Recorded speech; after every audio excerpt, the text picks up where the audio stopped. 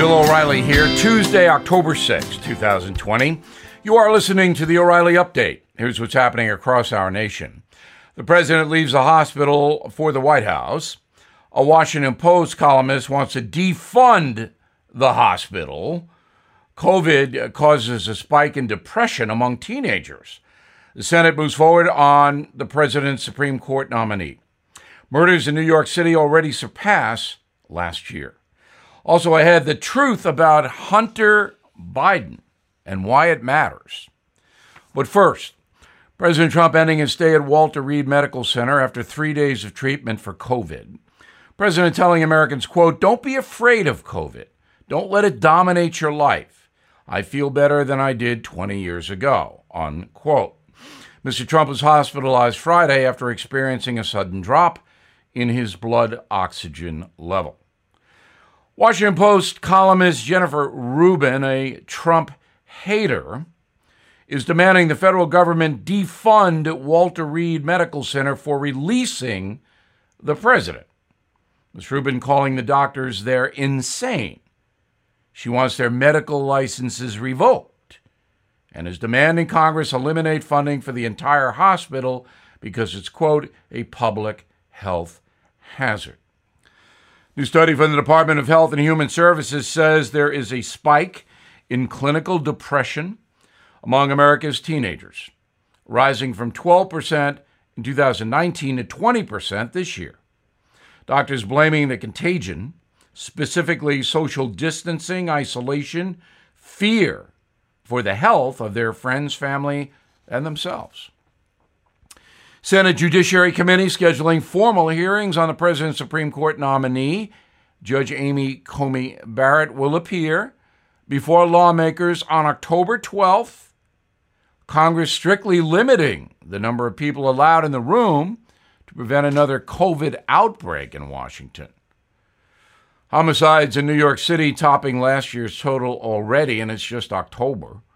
The NYPD recorded 51 murders in September, pushing the number killed to 344 people, more than all of 2019.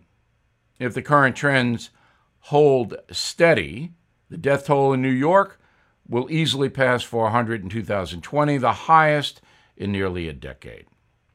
In a moment, Hunter Biden, did his father enrich him? Does anyone care? Right back with it. Everything is expensive these days, you know that.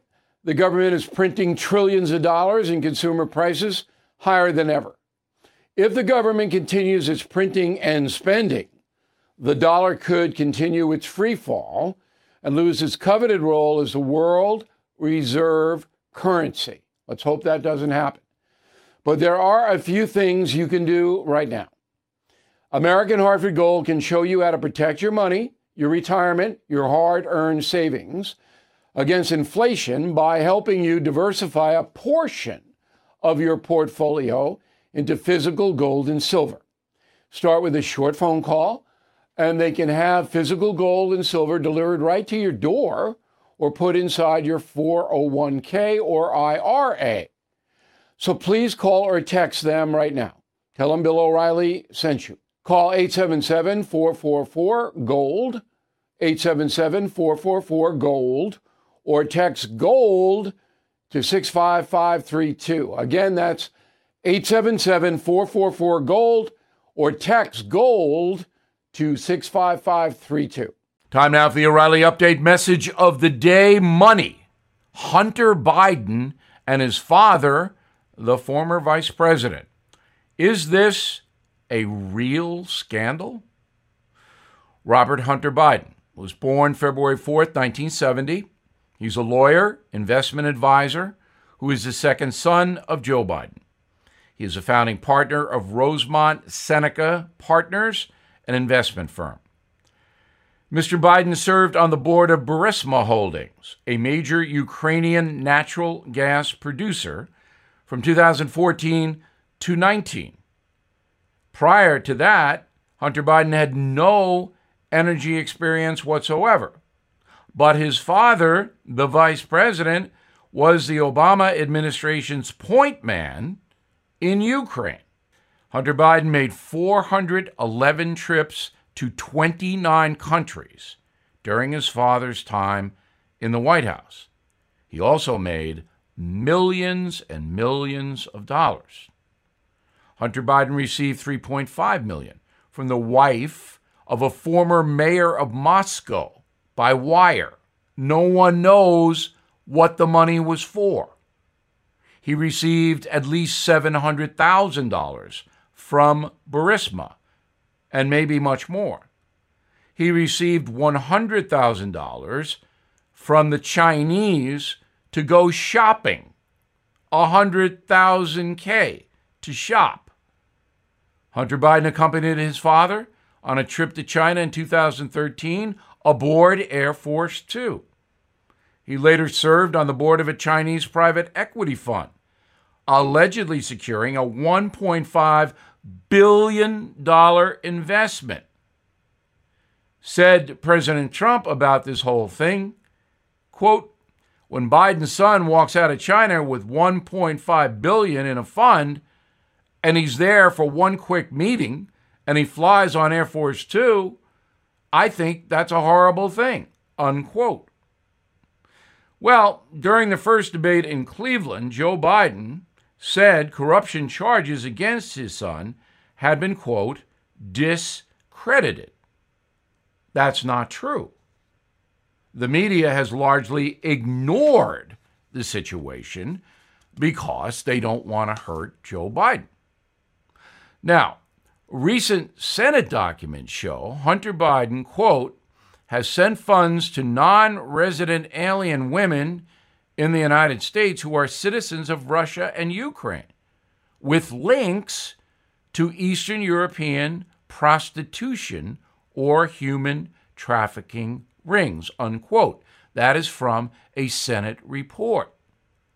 Senator Rand Paul from Kentucky has submitted Hunter Biden to the Department of Justice for a criminal referral. But so far, nothing has come of all this, and the American people remain confused and or apathetic.